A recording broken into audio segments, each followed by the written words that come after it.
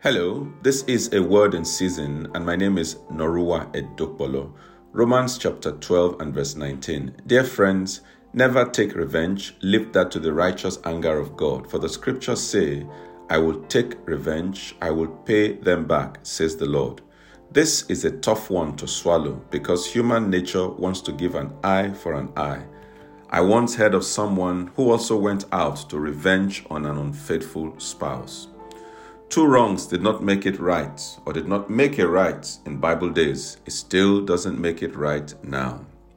When it comes to conflict resolution in marriage, God's people are encouraged to let go of the impulse for revenge and to turn the conflict over to God.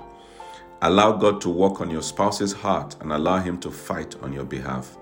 Often, it is our woundedness that is driving our conflict with each other.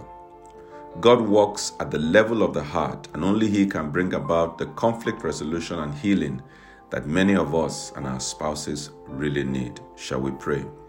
If you feel a need to forgive and it is proving difficult, ask the Lord for grace. If you're already working out your revenge plan, ask the Lord to help you to surrender your anger to Him. Ask Him to comfort your heart. I pray for you that this word will bring relief and deliver you from the path of regret in the name of Jesus.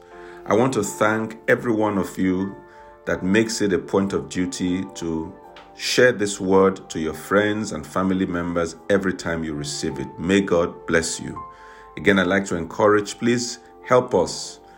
Send this to your friends, create a broadcast list and forward it. Let it go to the four corners of the earth and let the name of the Lord be glorified. Remember to like my YouTube channel, A Word in Season. May God bless you.